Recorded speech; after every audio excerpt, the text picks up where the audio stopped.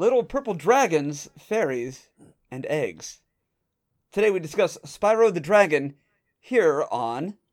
Press B to cancel.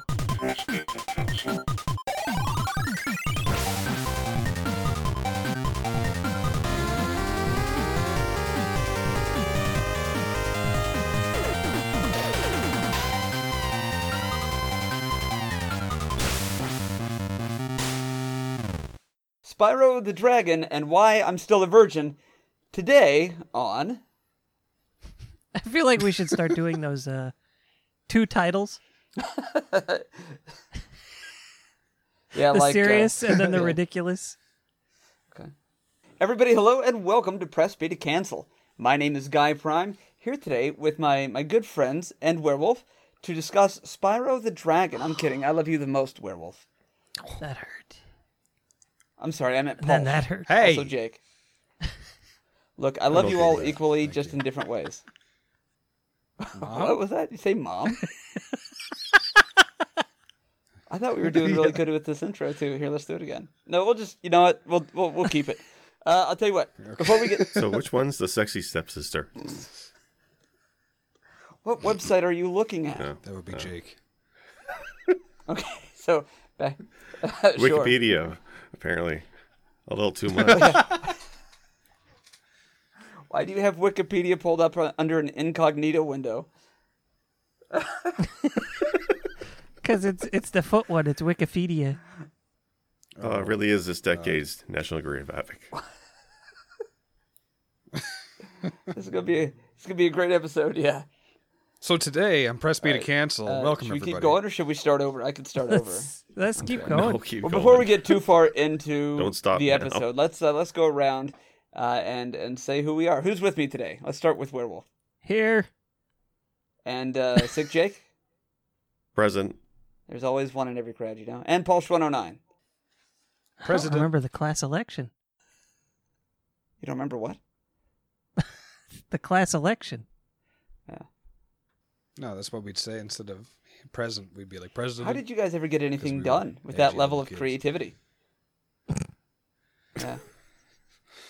So It was today I hard. wanted to talk to you guys about Spyro the Dragon. Have you guys played this game? No, Crap. I have not. Ah, I feel like it's the only PlayStation game Wow. that I didn't play. sometimes. I may have just had a revelation. I will discuss that here in a bit, but how about you, Werewolf? Have you played it?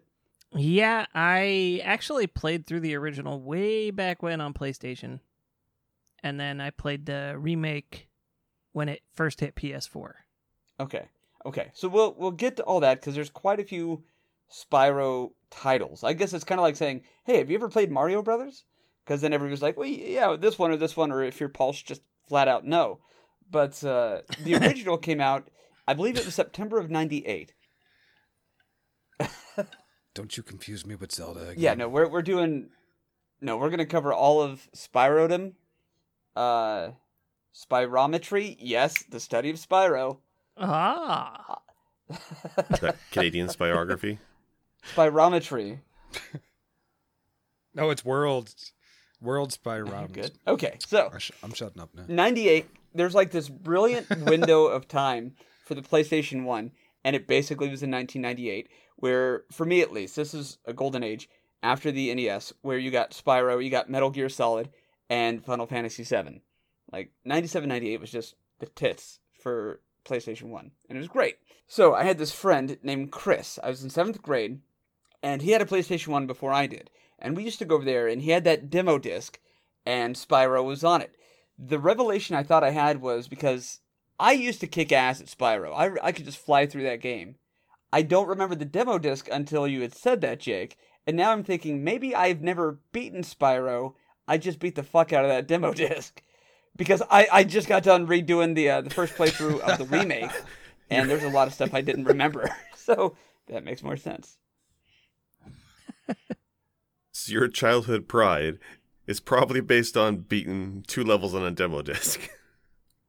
But no, anyway, so I absolutely love this game. This is, for me, it was before Final Fantasy and Final Fantasy VII, and after Metal Gear Solid. So I'm just setting the scene for you guys, and then I'll get to your stories because I want to hear them.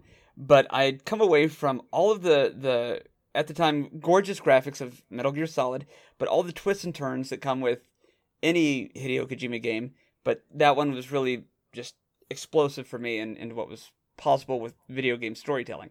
So then we switch gears. No. Wait, Spyro was Hideo Kojima? Metal Gear. Holy shit. I'm so sorry. Yeah, I'm excited. That's what so I I'm took out of probably this. not telling. Okay. I'm probably speaking over myself too much, but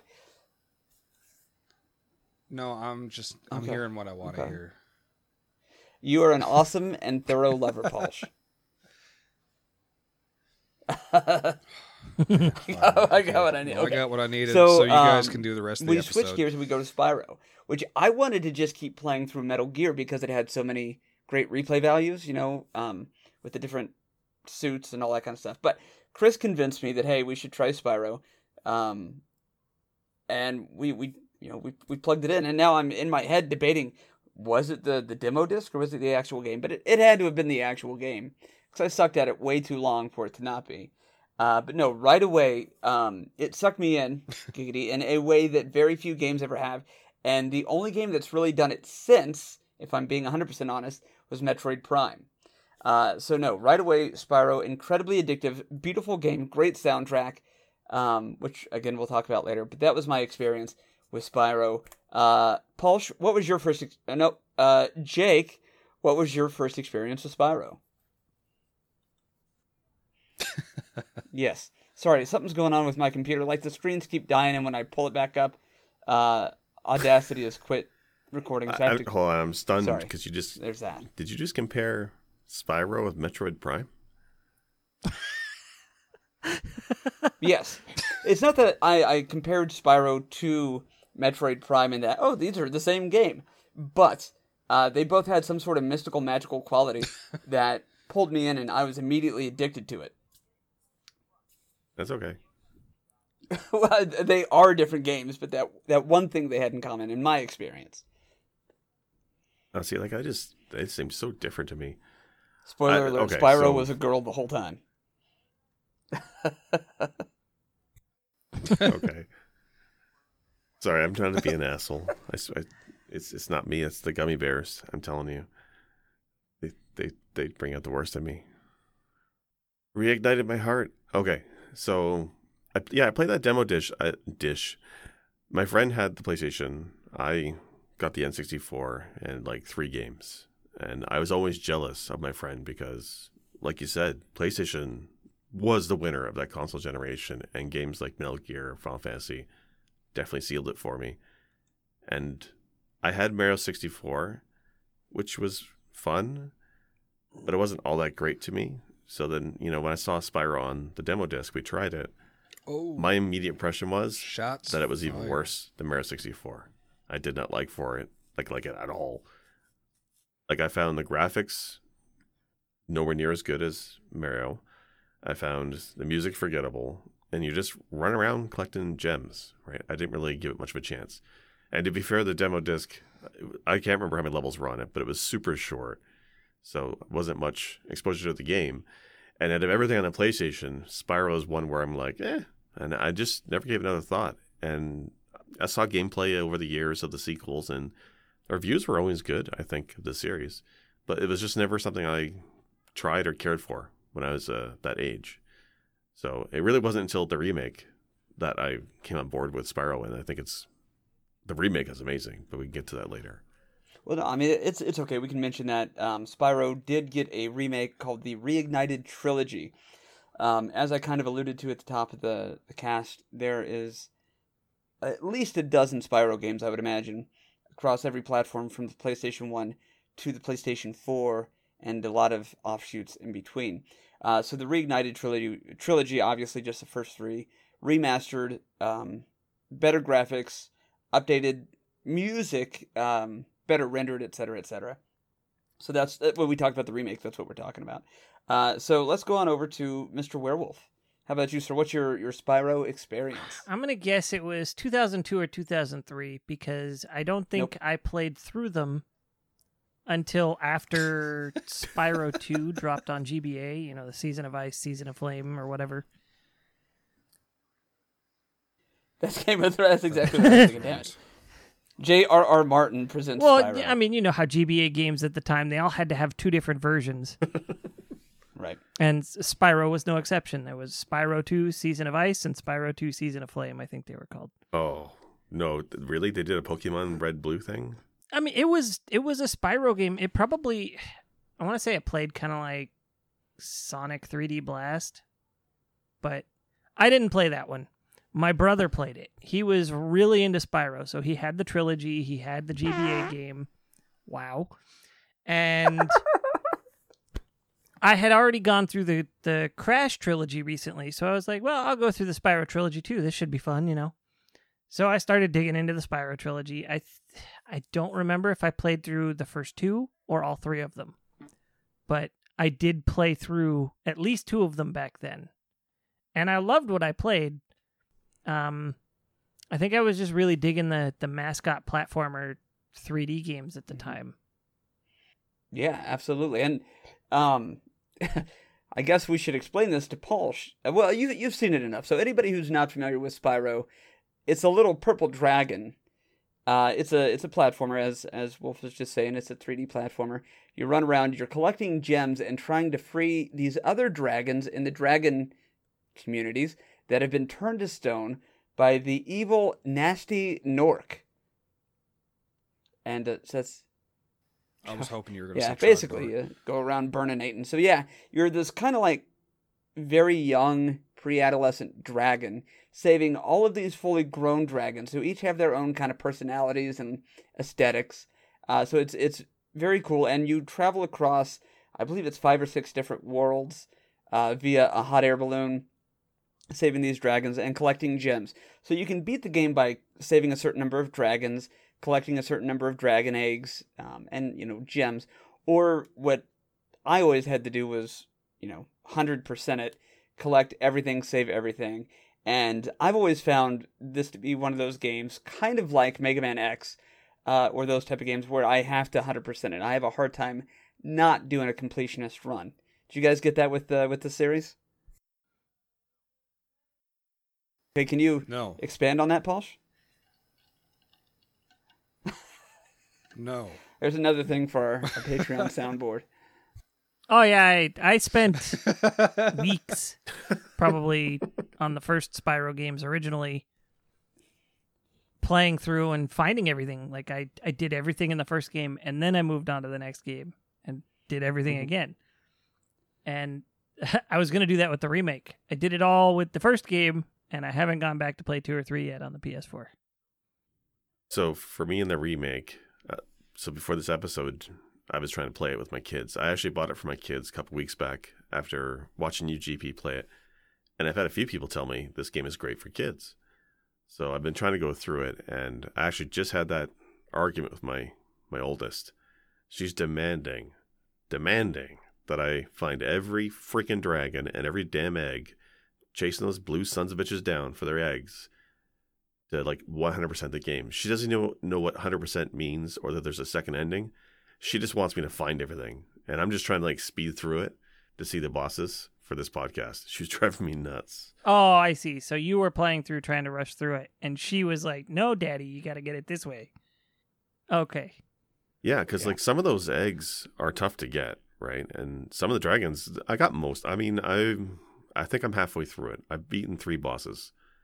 And I've gotten almost all the dragons, but for the hub worlds especially, because it's a hub world, and then the sub worlds are off it. Some of the hub worlds I haven't really explored fully to get all the dragons, and I'm just kind of going through it. Okay. So yeah, let me explain a little bit more about the layout of the game for anybody who is uninitiated, Pausch. There's, as Sick Jake is saying, there's a hub world. You show up, and within that world, there's, I believe, each world has 6 other levels inside of it. So with the hub world, you're going around saving X number of dragons, collecting X number of gems, which the pause screen will tell you how many things you have to do in each world or level. Regarding the number of dragons to save, the number of eggs to collect from the little blue thieves that run away from you, or the number of gems to collect. So that's kind of how you know where you are percentage-wise with each stage. And then it's up to you to find or uncover Some are very obviously set out. These little stone thresholds that you can go through to enter into the sub levels. And some are hidden, where you've got to figure out little puzzles to be able to activate those, which I always found to be quite fun. So yeah, that's how you advance. And as Jake said, there's bosses. Each world seems to have one main boss that's running the show. I have found with this game, the boss fights are never really that difficult. Did you struggle with that at all? Difficult boss fights? Paulsh? No. Glad you're here. So for me in the remake, the first boss you come across, did not realize it was a boss. And that happened another time as well, too, where I just thought it was another enemy. The first one especially, I want to say it was the guy with the pumpkin, jack-o'-lantern on his head. Mm-hmm. I had more trouble with the mobs outside the boss area. The dogs with the wizards were kicking my butt. But the boss itself, I just flew through, and I didn't even realize. And it was the same thing with another one where you flame him a couple times, he hops between the islands. I didn't even realize it was a boss. So, like, it's definitely in the grand scheme of things. Like, I never thought I would play a game with bosses easier than Mario Odyssey, because Mario Odyssey has dead simple bosses. Yeah. But Spyro is super easy. Right. Not to say the entire game is easy. There's hard parts, but the bosses were not an issue. Yeah, I definitely agree. I think the challenge in the game lies in collecting things and the platforming aspects. So as this little purple dragon, you have access to, like, fire breath, which is just a quick little exhale of fire that, extends about the length of your body. Or you can ram other bad guys, or the bosses. And some guys are impervious to being rammed, giggity, and some are impervious to fire breath. So you got to kind of figure out how to defeat each thing, et cetera, et cetera. But Wolf, how about you in the boss fights? Before we get into it, I got a question. If it's a fart, I'm going to just lose my mind. No, it's not yet. On a scale of like 1 to 5 for difficulty, what would you call it? Is 1 a difficulty or is 5 a difficulty? 5 is most difficult. Honestly, middle of the road. I would say 3. Okay. Jake, what about you? Yeah, I'd probably agree with that. The bosses, I mean, again, I haven't beaten the game, but 3 or 4 worlds in, bosses are easy, but there's a couple platforming sections where if you fall, you die instantly. And those were a pain in the butt. So that would keep it at least a 3 out of 5. Okay. And Werewolf? I honestly don't remember any of the bosses from Spyro except the last boss. Oh yeah, Captain Anticlimax. Yeah. Yeah. Okay, well, just one quick then. Out of another scale, just to do it, this one's just for Jake. 1 to 10 Kirby's. How difficult is this? Oh, you asshole. Okay. Is it harder than Kirby? Kirby on NES is harder. Okay. That's all I wanted to know. Sorry if we're cutting you off there, GP. Please continue. Yeah, Spyro's not NES hard. I'm glad that you cut me off, and I hope you continue to, because I don't want you to just be quiet the whole time because you haven't played the game. That's why I make sure to keep asking your opinion on things. No. So you just keep jumping in. No. So, okay, back to you, Werewolf. You said that you don't remember many of the boss fights except for the very end one. So, Nasty Gnorc, the big bad of the entire thing, or as they call him, Gnasty Gnorc, because Nasty Gnorc is spelled with G's. It is a very simple boss fight and underwhelming in that I believe you only have to hit him or flame him twice. Am I remembering that right? It's like twice, and then he just spits out all of this treasure. And I remember because I just recently played the Reignited trilogy, or at least the original Spyro. I beat him, and I was left thinking, okay, there's going to be a final form or something, and it was so underwhelming that it really, like, if I had to say that, there's a blemish on this game, it's the underwhelming climax. What do you guys say? No. I'm consulting my memories on YouTube now. And I'm seeing these boss fights, and man, I don't remember these at all. And I guess it's because I remember the sheep one now that I see it. Mm-hmm. But I guess it's because a lot of them were chases, and so I guess that didn't really stick with me as a boss encounter. Now, that makes sense. They are very forgettable. But when you have a game that exists where like the platforming is solid but still a challenge, and there's puzzles and there's things to collect, and each world looks different. Like there's a magic world where the terrain is different. There's another like sky world where you're jumping between a bunch of islands floating in the sky. There's like a pasture kind of world or like a desert kind of world. The boss fights, while they're thematically relevant, are comparatively easy to forget. Yeah, and I don't think that's really to the game's detriment, thinking about it, because some of the hardest parts of that game are really controlling Spyro while you're dashing along, trying to nail all the platforming maneuvers, avoid obstacles, kill enemies, all that, without stopping, unhindered. And the boss fights really make you focus on that, it looks like. So to that end, I think the boss fights probably kind of nailed what the developers were going for the player experience. But the bosses themselves become forgettable entities in the overall scheme of the game. Yeah, they're at 0 points in the game where I'm like, that was a really unique and fascinating boss fight. Yeah, and I think because it's not rewarding to the player in that, it's expected development instead of acquiring collectibles and secrets and things like that. Because there are times in Spyro where you pull off some really cool stuff and you find a secret and you're like, oh, that was cool. And then you have to do that with a boss fight. And it's like, man, that was annoying. And I think it's because you're being forced into it instead of opting to do it on your own. Well, let me counterpoint that and ask Sick Jake this question. Jake, do you think that maybe part of the reason the boss fights are underwhelming is because they are not forced? In fact, I think the only boss fight you have to do is Nasty Nork at the end, because you can always just get onto the hot air balloon, provided you've saved enough dragons or collected enough jewels to just move on to the next world without ever going into that level at all. Can you? Wait, you don't have to kill the bosses? I don't think so. I could be wrong, because again, I think I've only ever 100%ed it, but I'm pretty sure, No, in fact, I'm certain that you can't advance without it, because when I just did the reignited one, I had missed Jacques, the boss fight from like the swamp world, and I had to go back and fight him. So you can advance through it without the boss fights, I'm pretty sure. Oh wow! Well, it's because I'd read from a guide that it's something like 50 dragons, 10 eggs or something, and 6,000 gems. So I was kind of ballparking that. I thought the bosses were required. I didn't realize you didn't need to. That's hilarious. Yeah, I assumed they were. It'll save you some time.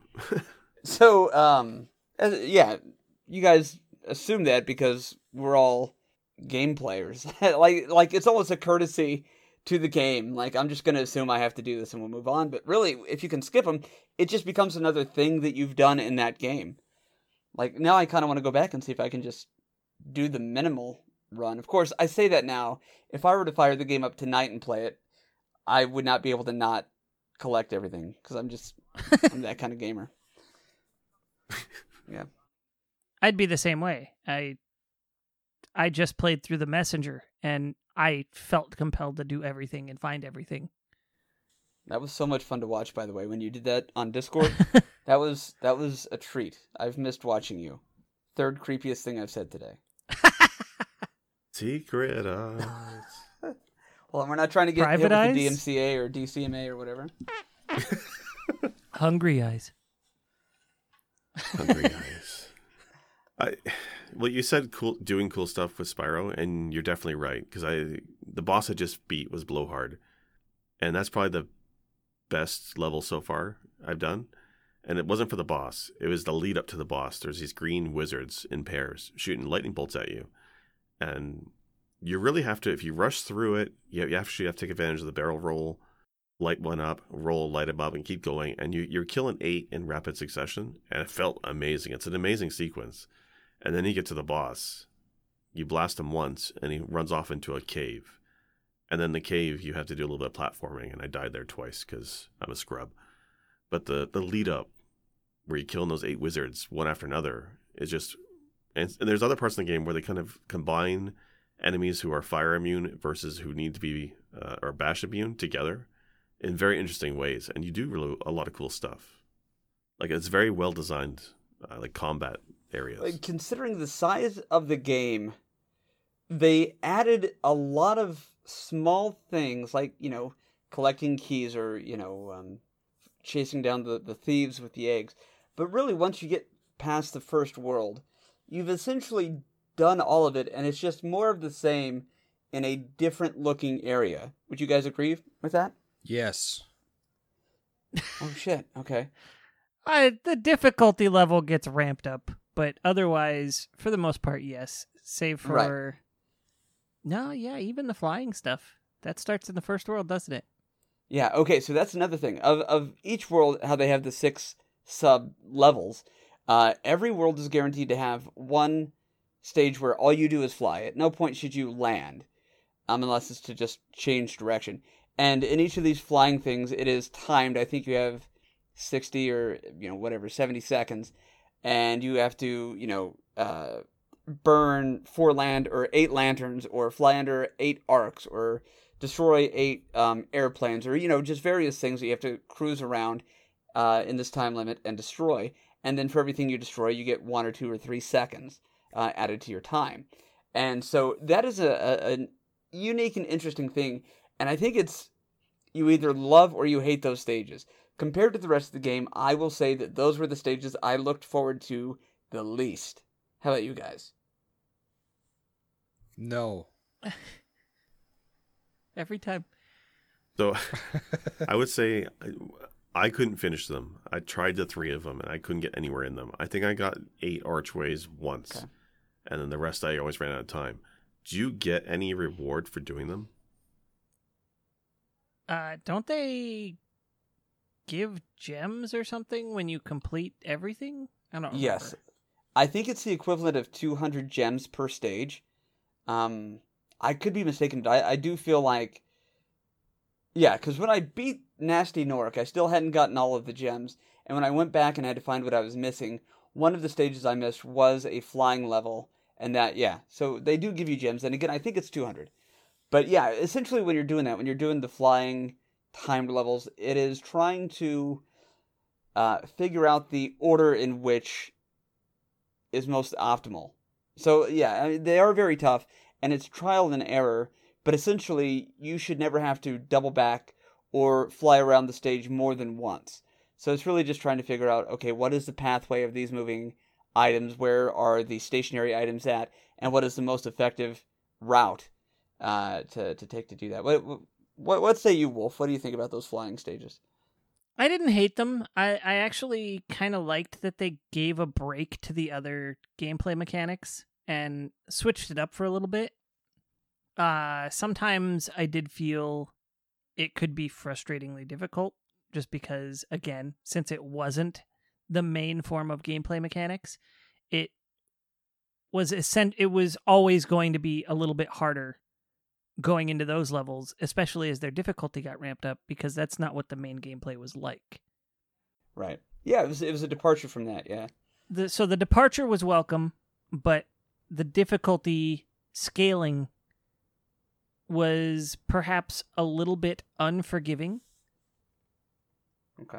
Just because that wasn't what you were always doing. So every time you came across it, it was quite a bit harder than the last time. And since that's not what you were spending the last 3 hours doing, probably, your brain just isn't wired for it at the moment when you get there. So you end up probably spending about twice as long as you would, which extends the gameplay a bit, of course, but you'd probably spend about twice as long on the level as you would have if the whole game played that way. Which level, then, in Spyro, would you say is the equivalent to the Sun and the Moon boss? Okay. I guess before I answer that, let me counter ask, what is Sun and Moon? Well, the Sun and Moon boss from Kirby.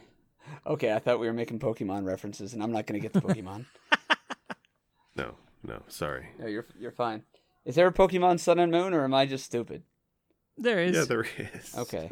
Is that one of the bosses from Animal Crossing? What's a Kirby? Oh boy, it's an enemy in Link's Awakening. Okay. Oh, I love Zeldor.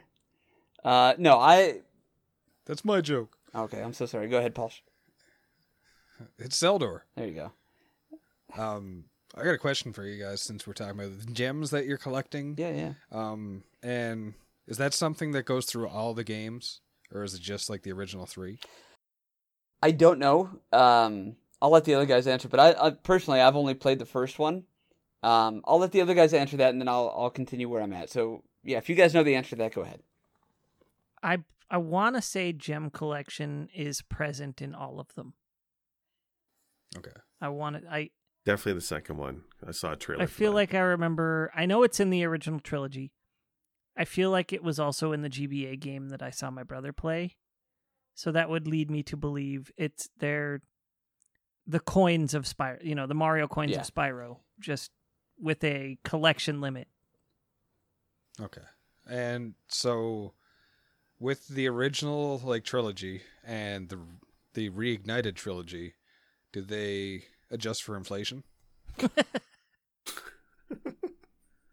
There was something like an extra 2,000 gems in the reignited trilogy from the original game. That totally counts, man. There that you counts. Go. Yeah. They got a bailout. God. I would say, going back to your question, Jake, about Sun and Moon, probably I wouldn't equate any one stage to that, but there was a certain, I guess you'd call it mission or subquest to the game that was stupid hard, and I probably spent way too long trying to accomplish it, and I'm sure a lot of people did, is flying around the ice level. Now, this isn't a flying level, but one segment of it, you do have to fly and do loops around an ice cave. And I think you're trying to smack a bad guy or a few bad guys and collect something as you go around the loop. And you don't want to go in the water, you don't want to hit the walls, or you land, and it messes with your timing and all that. So trying to accomplish that was ridiculously hard for me, and I actually had a friend trying to get the achievement for it, and she spent, I want to say, days on that. Wow. So there are hard things, but they're not required, like those achievements.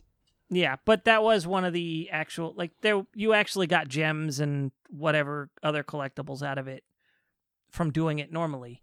It's just the achievement, I think, came with adding an additional tier of difficulty to it for personal challenge. Yeah, bragging rights.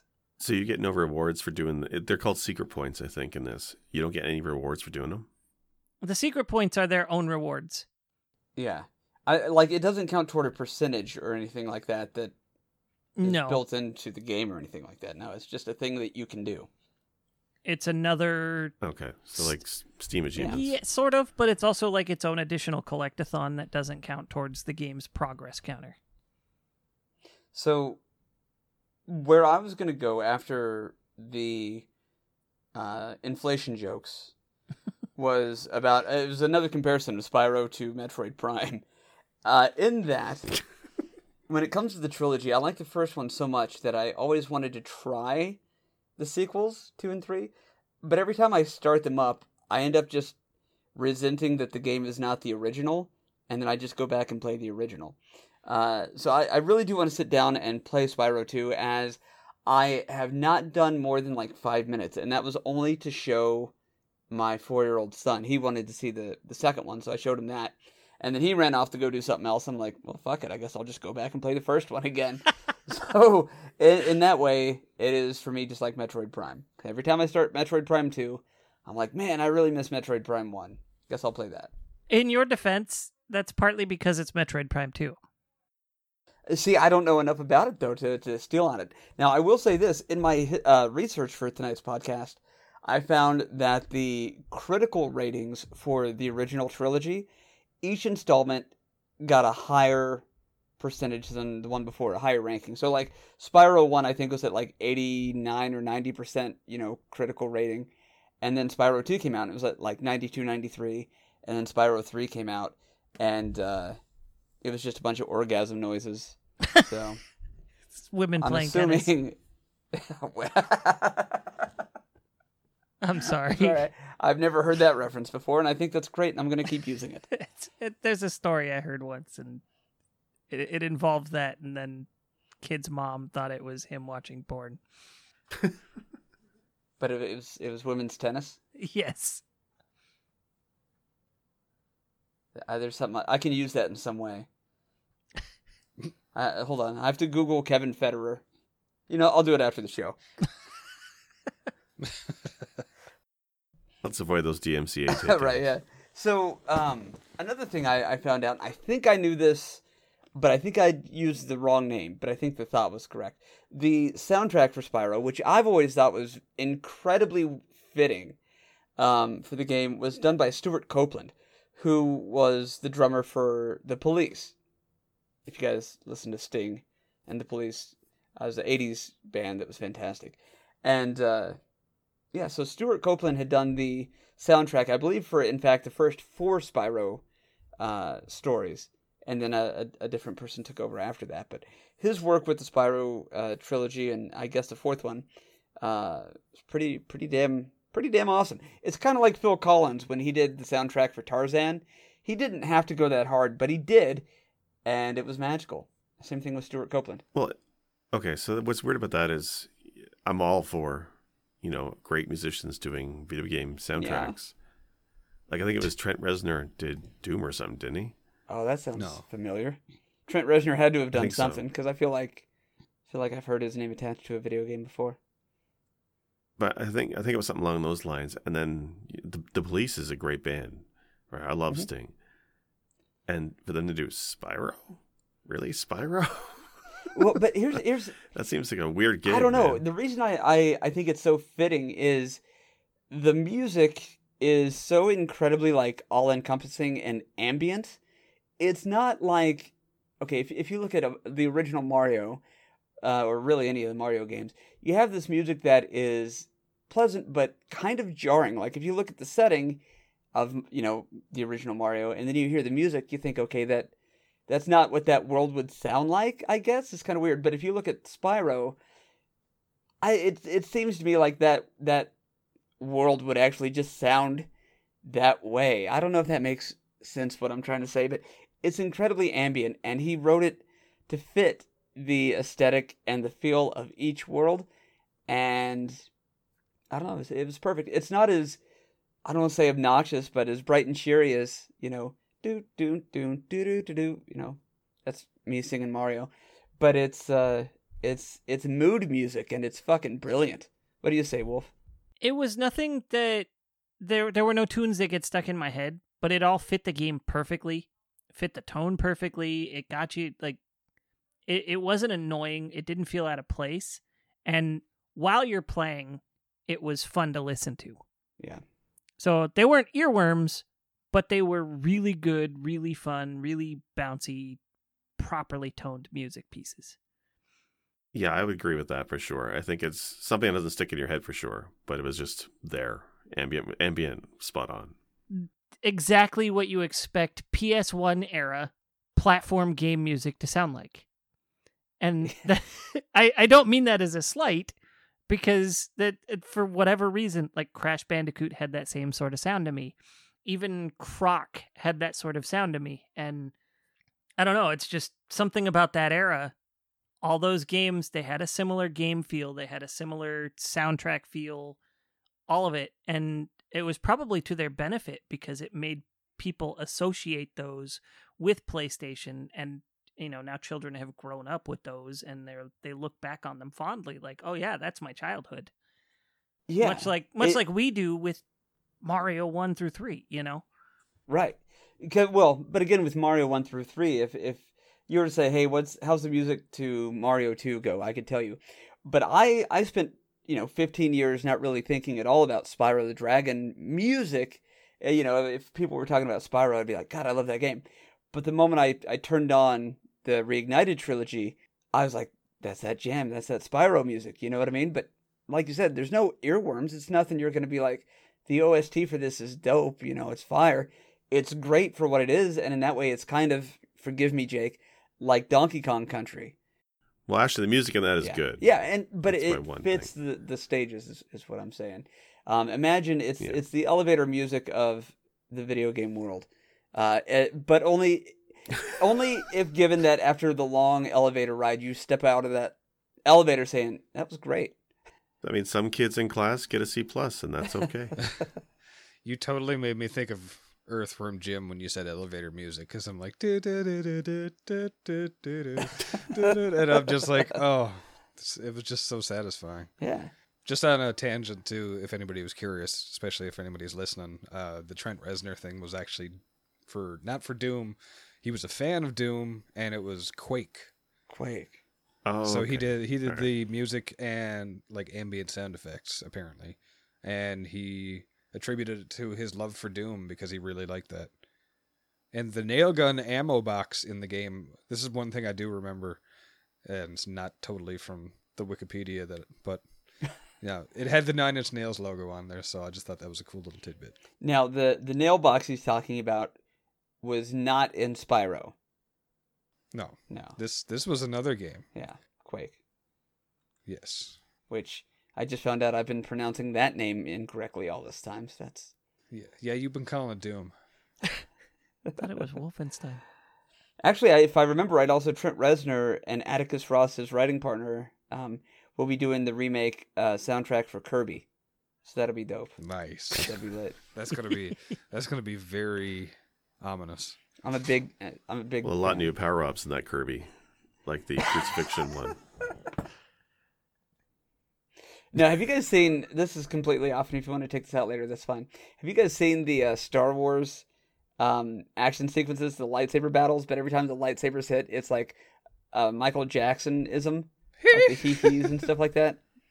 No. Yep. Okay, I want somebody, if you're out there listening, redo that, but use Trent Reznor voice and things. That'd be the funniest shit. So instead of like lightsabers, clanking and fuzzing on each other, you just hear like, I'm not even gonna do Trent Reznor. Something never. angry. Yeah, every day. Terrible lie. All right, I'm sorry. Back to the show. So Spyro was done. I want to feel you from the in. Uh-oh. Yeah. I'll stop there. Yeah, no, that's a great song. Anyway, so yeah, Stuart Copeland did that. Of course, the Tarzan parallel I made was because, of course, Phil Collins famously is a drummer, and myself, a little bit, am a drummer as well. And so, not having the mindset to be able to write anything like what they do, I have tremendous amounts of respect for both the artists. But yeah, Spyro, the ambient music, the level music is almost like a character unto itself, like a supporting character for the level, if that makes sense. It would be a shame to mute it and listen to something else, I guess is what I'm saying. I would agree with that. There you go. Also, Paul, somehow I can smell that one. Damn it, dude. I'm sorry. Okay. I don't know what's going on, but I'm going to blame the sausages earlier. Oh, God. So what other points have I missed with at least the original Spyro? What am I glossing over? Well, I mean, for one thing, the thing that drew me to the remastered or the reignited trilogy was the graphics. Like, from the moment you start that game up, it's some of the best I've seen on the Switch. It's up there with Mario Odyssey in quality. And what really stands out to me is when you find those dragons, as far as I can tell, each one you find is unique in the way they look. Yes. Like custom textures, models. They put so much and different voices for each of those dragons, and you only talk to them for 5 seconds. Yep. But there's so many of them. Like, the amount of time they spent modeling each of those dragons, to me, is crazy. Yeah. It's really cool. Yeah, and I think that's something like this. Obviously, they did to make money, but it's also very much a passion project, and I think that comes through in those kind of details. You're exactly right. They all have their names and they all have their own character designs and even different dialects depending on what world you're in, which is very unique. It's crazy. And from when I read because the remaster wasn't done by, is it Insomniac who did the original? It was done by Toys for Bob. And they had to start from scratch. I think they had a little bit of guidance from the original developers, but they didn't have the original code. And all the graphics, all the assets were made from scratch. It might as well have been a brand new game, honestly, for the work that they did. And knowing that for the remaster, they rebuilt each of those unique dragons is mind-blowing to me. It looks amazing. Despite what you just said, I will say when doing remasters like this, and I'm about to shame Nintendo here, I feel like they redistributed resources to give the game more character, since they didn't have to put resources into the design of the game. Right. They already had the game, so they could focus on The original game is their blueprint. They already know how everything should look, just prettier.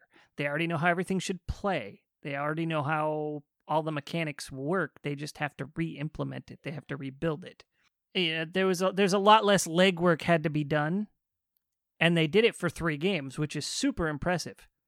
You know, they did this with the dragons, like you said. That's a lot of man hours put into modeling individual dragons for all the games. Like, that's crazy. Not only that, though, I think the game was $40 new when it first released. Yeah. It was not a full price game. Oh, wow. For 3 of them in a bundle. I mean, that was amazing. And then you compare it to Link's Awakening for the Switch. Yeah, it was a Game Boy game. But again, you know, they already have the whole game built. They just have to redevelop it in a new engine. They don't have to come up with how the game works. And that one was a much smaller game than any individual Spyro game. And they released it at $60. Mm-hmm. So to me, Spyro was a labor of love that also made money, whereas remakes like Link's Awakening are cash grabs. Ooh, shots fired. Ooh. I agree, though. I was disappointed. I think Link's Awakening should have had the Oracle games packaged in with it, because the Oracle games played exactly the same. If they were going to charge $60, it should have been the 3 Game Boy games. Yeah, I agree with that. I love Link's Awakening, and I do like that remake, but I didn't $60 like it. And what bugs me is that performance-wise, it runs like crap, Link's Awakening. And Spyro is not without its hitches. So there's a few parts where it dips frame rate, but by and large, that game looks better and plays better than Link's Awakening, and it's packed with 3 games of content. I can't speak to the the dip in frame rates or anything, because on the PS4, I was playing on a PS4 Pro, which, I mean, admittedly, it's not a gaming PC, but as the consoles go, I'm pretty sure it's the most powerful on the market at the moment. I don't know if the Xbox One is more powerful, but PS4 Pro is pretty up there as far as home consoles go. And I didn't run into any noticeable frame skips or drops or anything like that when I played it. Heard. Yes. Yeah. And now Paul should have asked who owns the game. I'm not sure where the rights are now, but when it first came out, it was who a made it, Universal property. Wow. Yeah, Okay. they had their Universal, gaming division that went, belly up or whatever. But yeah, at its creation was Universal, and in fact, we just released an episode that Sick Jake and I had done about Disney games, and I had made the comment in there that I always felt like Spyro would have been a great addition to the Disney portfolio, especially in regards to like their theme parks. Because if you've ever played Spyro, can you imagine how great that would be to see a physical manifestation of that game? And it plays and looks and has the caricatures or the character features or something that Disney would have, and it's warm and beautiful and fuzzy. Yeah, that's actually something I was going to mention, because I remember seeing the demo and stuff when I was a kid, and I was just convinced it was actually a Disney game. I thought completely that it was like a Disney movie that was about to come out or something, and they put a game out to kind of hype it up. Right. And I never played it, but I was always looking for that Disney movie, and I think they nailed it from what I've seen of people playing it. I never played it myself, but I the ones that I've seen play it were fans of the originals, and it seems like a very, very true to the original kind of thing. It feels like it's honoring the original, improving it, but not changing it. Mm-hmm. So I think this will appeal to fans that are upset by Final Fantasy remake, 7 remake, because they changed it. So if they want something they want the same but in like better graphics and better sound. This is the kind of thing that they're looking for, and I think that's what's appealing about the Spyro game, the Reignited one for me, is that is like, we don't need to mess with it. It's really cool as is, so let's stick with it. It was very optimized for what it was back then, and yeah, you're right. I mean, to say it aged well graphically would not be accurate, but to say that the game itself is timeless, I think absolutely yes.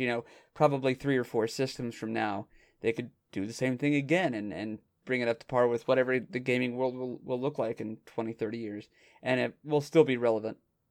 Well, it's that, and it makes me think of like DuckTales. When they re-released DuckTales. Yeah, thank you. Very half-assed, but thank you. No, I just love it when they do that with old games, and they just basically give it the spit and polish kind of deal, because there's nothing wrong with the old games, but, the graphics sometimes can be a turn off for a lot of people. A lot of people don't enjoy playing on retro consoles or don't have access to it. Right. And it gives you this whole new audience. So, like Jake, you said your kids are loving Spyro. They weren't around when the originals were out, right? So it's kind of cool how it exposes a whole new generation to something that, for if your parents like Jake and that, it's kind of cool. It's like, it's a bonding experience, I'm sure. So here's the problem with this. Yeah. Especially when they tell you, get it all. Well, exactly that. So here's the thing. So they saw GP playing Spyro. That's what kicked us off, and I spent the money to buy the game. And then they realized on Netflix, they recognized the Purple Dragon from the Skylanders show. And I guess it's the same studio owns the rights to I think it's Crash, Spyro, and Skylanders. I think. I don't know about Crash, but Activision owns the other two now, yes. Yeah. Okay. So in the show, Spyro's a guest in the Skylanders universe or whatever. So my kids love the character, and they love Skylanders now. And they've been asking me the last 2 days, we have the Spyro game. Can we get Skylanders? And I was looking into that, and then, boy, man, is that a clusterfuck I don't want to go down. For all the collectible toys. I was looking at eBay prices, because the last one didn't do as well as they wanted to, so they've kind of canned the idea of toys integrating into games. But there was a Switch version 3 years ago, and it's like $120 on eBay, and you can't download it from the eShop. It's nuts, but it has Spyro too. So like it's a brand that's definitely reached out. The cartoon, Skylanders, Cameo, and then on its own with the Reignited, it's a really solid character in IP. And when I look at all the first gen 3D platformers, Spyro is probably one of the higher up ones on the list. I almost rank it. I'm trying to think if it's better than Mario 64 or not. 9 I'm out leaning of 10 toward Kirby's. maybe. How many Kirby's? Not difficulty, just, a scale of Mario Kirby's. 64 is harder than Kirby. I for would sure. personally say I enjoyed Spyro more than Mario 64. I've played both of them through 100%, both back then and more recently. And I find a lot of frustration with Mario 64 that I don't find with Spyro. I think variation of worlds, I've got to give it to Mario 64, but the ability to have a game mechanic add tedium, you know what I mean? Like they really, both games are just the same thing over and over, but in different landscapes. Spyro did that part better. For as big as Spyro is and as simplistic as the goals are, it never seems to get old. Whereas there is, I think, a certain part with Mario 64 where it's like, I don't want to do Wet Dry World. That stage sucks. Whereas, Spyro could have, honestly, I think every world has 6 stages. They probably could have taken one out of each. So there's probably one stage out of each world where I'm like, that's my least favorite. But none of them are a hassle. None of them are a dread. Where you're like, I hate this part of the game. Whereas I think with 64, you definitely have that. So, you got me by the short ones. I don't know if I could pick between the two. But, interesting. I've never thought to compare those two. I hate it. Well, it makes sense with Mario 64 why you didn't like it, why it felt a bit more of a grind. It's because you're forced to go back into every level for more stars. And they kind of remix the level for the new stars. But you're right. To 100% Mario is sometimes quite grindy and tedious. And you're right. There's some worlds where you just can't bear to go back into it again. But Spyro, you're always facing a new world, new environment. And overall, it's shorter than Mario, but it's also feels faster paced, and you don't really have to explore unless you really want to, right? Like, I feel like this is a game that'd be a fantastic speedrun watch. I actually should do that after this episode. I want to see what the speedrun looks like for Spyro. I bet it's a blast to watch. Both games, I would say, are neck and neck when it comes to frustration level. If you have 99 coins and you're only missing like one gem to get that 100%, because at some point you've done this giant landscape and you're missing one gem or you're missing one coin and you're like, where the fuck do I have to go for this? So, that's really only an issue if you're trying to 100% everything. But both games ultimately very rewarding. Also, Mario 64 has the better boss battles. Well, they're memorable, but then it's only the same boss battle repeated 3 times, right? Yeah, that's fair too. But even so, the one bad guy that you have to fight, Bowser over and over, still infinitely more interesting than any of the stuff that Spyro throws at you, villain-wise. Yeah. But yeah, so that's it's an interesting debate. I think that in and of itself could be its own episode. But yeah, I don't know. I will say this also: we were talking about character design for Spyro. Spyro is this incredibly charming child of a dragon. If he were to be a Disney character, he would likely be the Disney character that the other Disney characters' parents would have been like, maybe don't hang out with Spyro. Because he's got a little bit of an edge, a little bit of an attitude, and he's a bit of a cocky little shit, which is great if you're somebody like me who is a cocky little shit. So there was something about him where he's just so gung-ho, and he's like, yeah, don't worry about it, guys. I got this. I'm going to go save the day. And he's kind of fun and charming, and the character's design, especially in the update, the remaster, they just nailed his look and his voice, and everything was just spot on. I love, as a character, he's fantastic. So for Spyro, I ended up watching the ending on YouTube just so we could, because we're doing this episode about the podcast. And spoilers! Yeah, his attitude is definitely there in the ending too, which is not a great ending, but it's kind of like you kill the boss and you come back, and the narrator's like, oh, so did you do it, Spyro? Yeah, well, I killed Nasty there, or Gnasty, what the hell's name is. But yeah, I didn't get all the eggs or something. Oh, well, Spyro, you better go back and do that. And then if you 120% the damn game and come back, suddenly he's wearing sunglasses. And he's a lot more cool about it, but it's still very much like the attitude, no big deal. I took him down. I'm Spyro, bitch. Think about what they're trying to teach kids who are playing this. Be thorough and do a good job and do what is right, but don't do it for the big thanks. Just do it because it's the right thing. Just do it all because you're Spyro, bitch. Well, when Spyro was initially conceptualized, I think he was very just 90s attitude, much like Sonic. But then with subsequent games, they toned down his, I guess you'd say his attitude, his, because they wanted him to be a little bit more kid friendly, I guess. Yeah. So I think that's why with the 120%, he doesn't seem as snarky. I don't know. Maybe it's because I'm older. I like the snark. I did too, but it was just, where they went with the character in subsequent games. And so I think when they did that, they were like, well, we should make it more in line with the other games than the first one. Right. Well, and then I think it's almost not hilarious, but slightly under hilarious. We'll say mildly funny when he saves an elder dragon or an ancient kind of dragon, and he's like, "Oh, thank you, Spyro," and then he starts to imbue some wisdom, and Spyro's like, "I should go," or he lets him finish the sentence, and all he says is "okay." Very much the equivalent of a "okay, boomer." Oh god, yeah.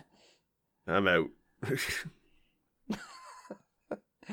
Yeah, it just goes to show there's a purple dragon shoved into all of us.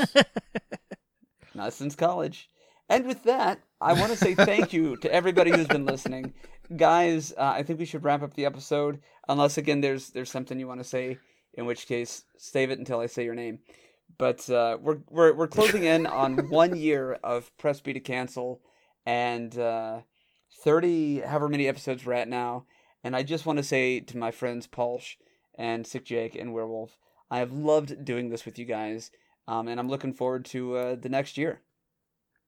Oh, dude, I thought you were about to say, peace, I'm out, fuck you all. I mean, I can, but I would much rather. Yeah, no, don't. And then the mic drop. Yeah, I'm not my uncle. I don't know why. Why would I say that? But is somebody in a hurricane? What's going on? I'm getting some. I dropped the mic. Oh, And then I had to that put was it away. A mic drop. That is the least baller shit that you can do is drop the mic and then be like, "I am so sorry. Let me pick that up." Anyway, guys, no. That's for a real, Katie wedding right there. It's been a lot of fun so far, and yeah. And for everybody listening, just know we're starting to just now finally find our rhythm, and we've still got a lot of great topics to discuss. So keep tuning in and telling your friends about it. So that's all I'll say about that. So that's been Spyro. Werewolf, if you have any final thoughts on Spyro, feel free to talk about it now and tell everybody where they can find you. I feel like Spyro was a great introduction to where Insomniac was headed in the future, looking at their game catalog. Because they went on to make the Ratchet and Clank games, and then the recent Spider-Man game. So clearly the guys at Insomniac really know what they're doing. Yes. Except for maybe Sunset Overdrive, but I didn't play that one, so I can't judge it for myself. I want, if they're listening, I want a VR experience of Spyro. I want to be able to like glide around in these worlds in VR. Would you guys play that? A VR Spyro? I don't have a VR, so I wouldn't, but I don't either, but I'd still play the fuck out of it. I mean, like, Probably not. It'd probably get you I motion wouldn't sick. get sick. I'd have a lot of fun with it, probably. well, even if it was an abbreviated version and it was just the flying stages from each world, that would be cool. This is true. That All could right, be so fun. Jake, any final thought? I'm sorry, Werewolf, I didn't mean to cut you off. I could be found on All right, Twitter so Jake, and here. shit. There you go. Okay. That's that Spyro talking. And that's Werewolf. Is that typical spelling, or how would we spell that if we wanted to No, find you? it's spelled somewhat unusually. WAREWULFF. Wonderful. I love you. And Sick Jake, final thoughts? Yeah, and I'm Sick Jake. You can find me on Twitch and Twitter. And also, I'm doing a couple of runs for charity, COVID relief, for United Way, over on twitch.tv/Zelda Done Whenever. And no, that's what it's called. It's not a joke.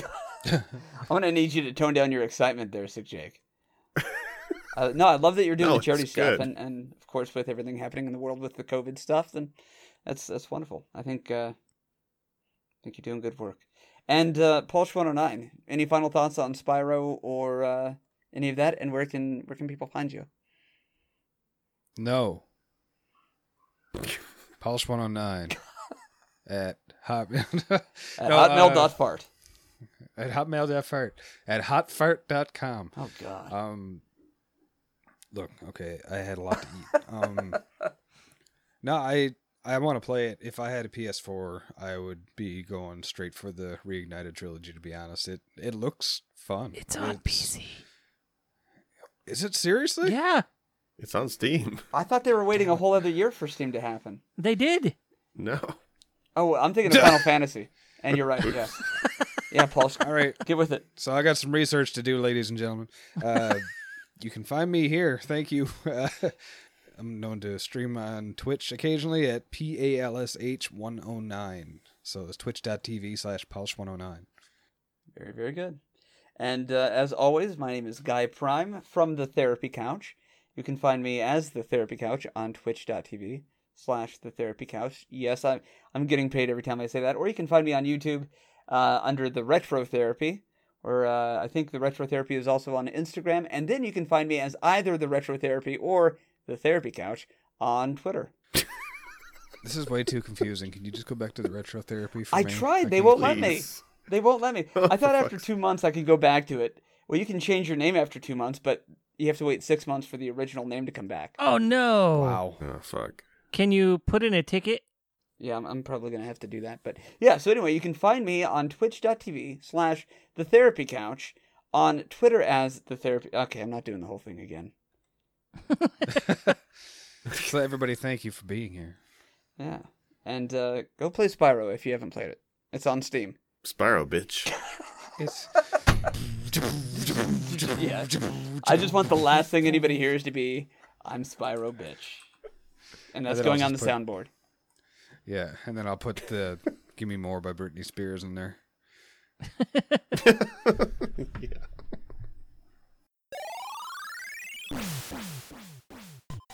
Special thanks for music go to Arthur the Ancient, found on SoundCloud, or The Last Ancient on YouTube. For more episodes, please visit our website, pressbtocancel.com. As well, feel free to like or subscribe at Apple iTunes, Google Podcasts, or anywhere else you like to listen to your favorite shows. As always, thank you. This has been Press B to cancel.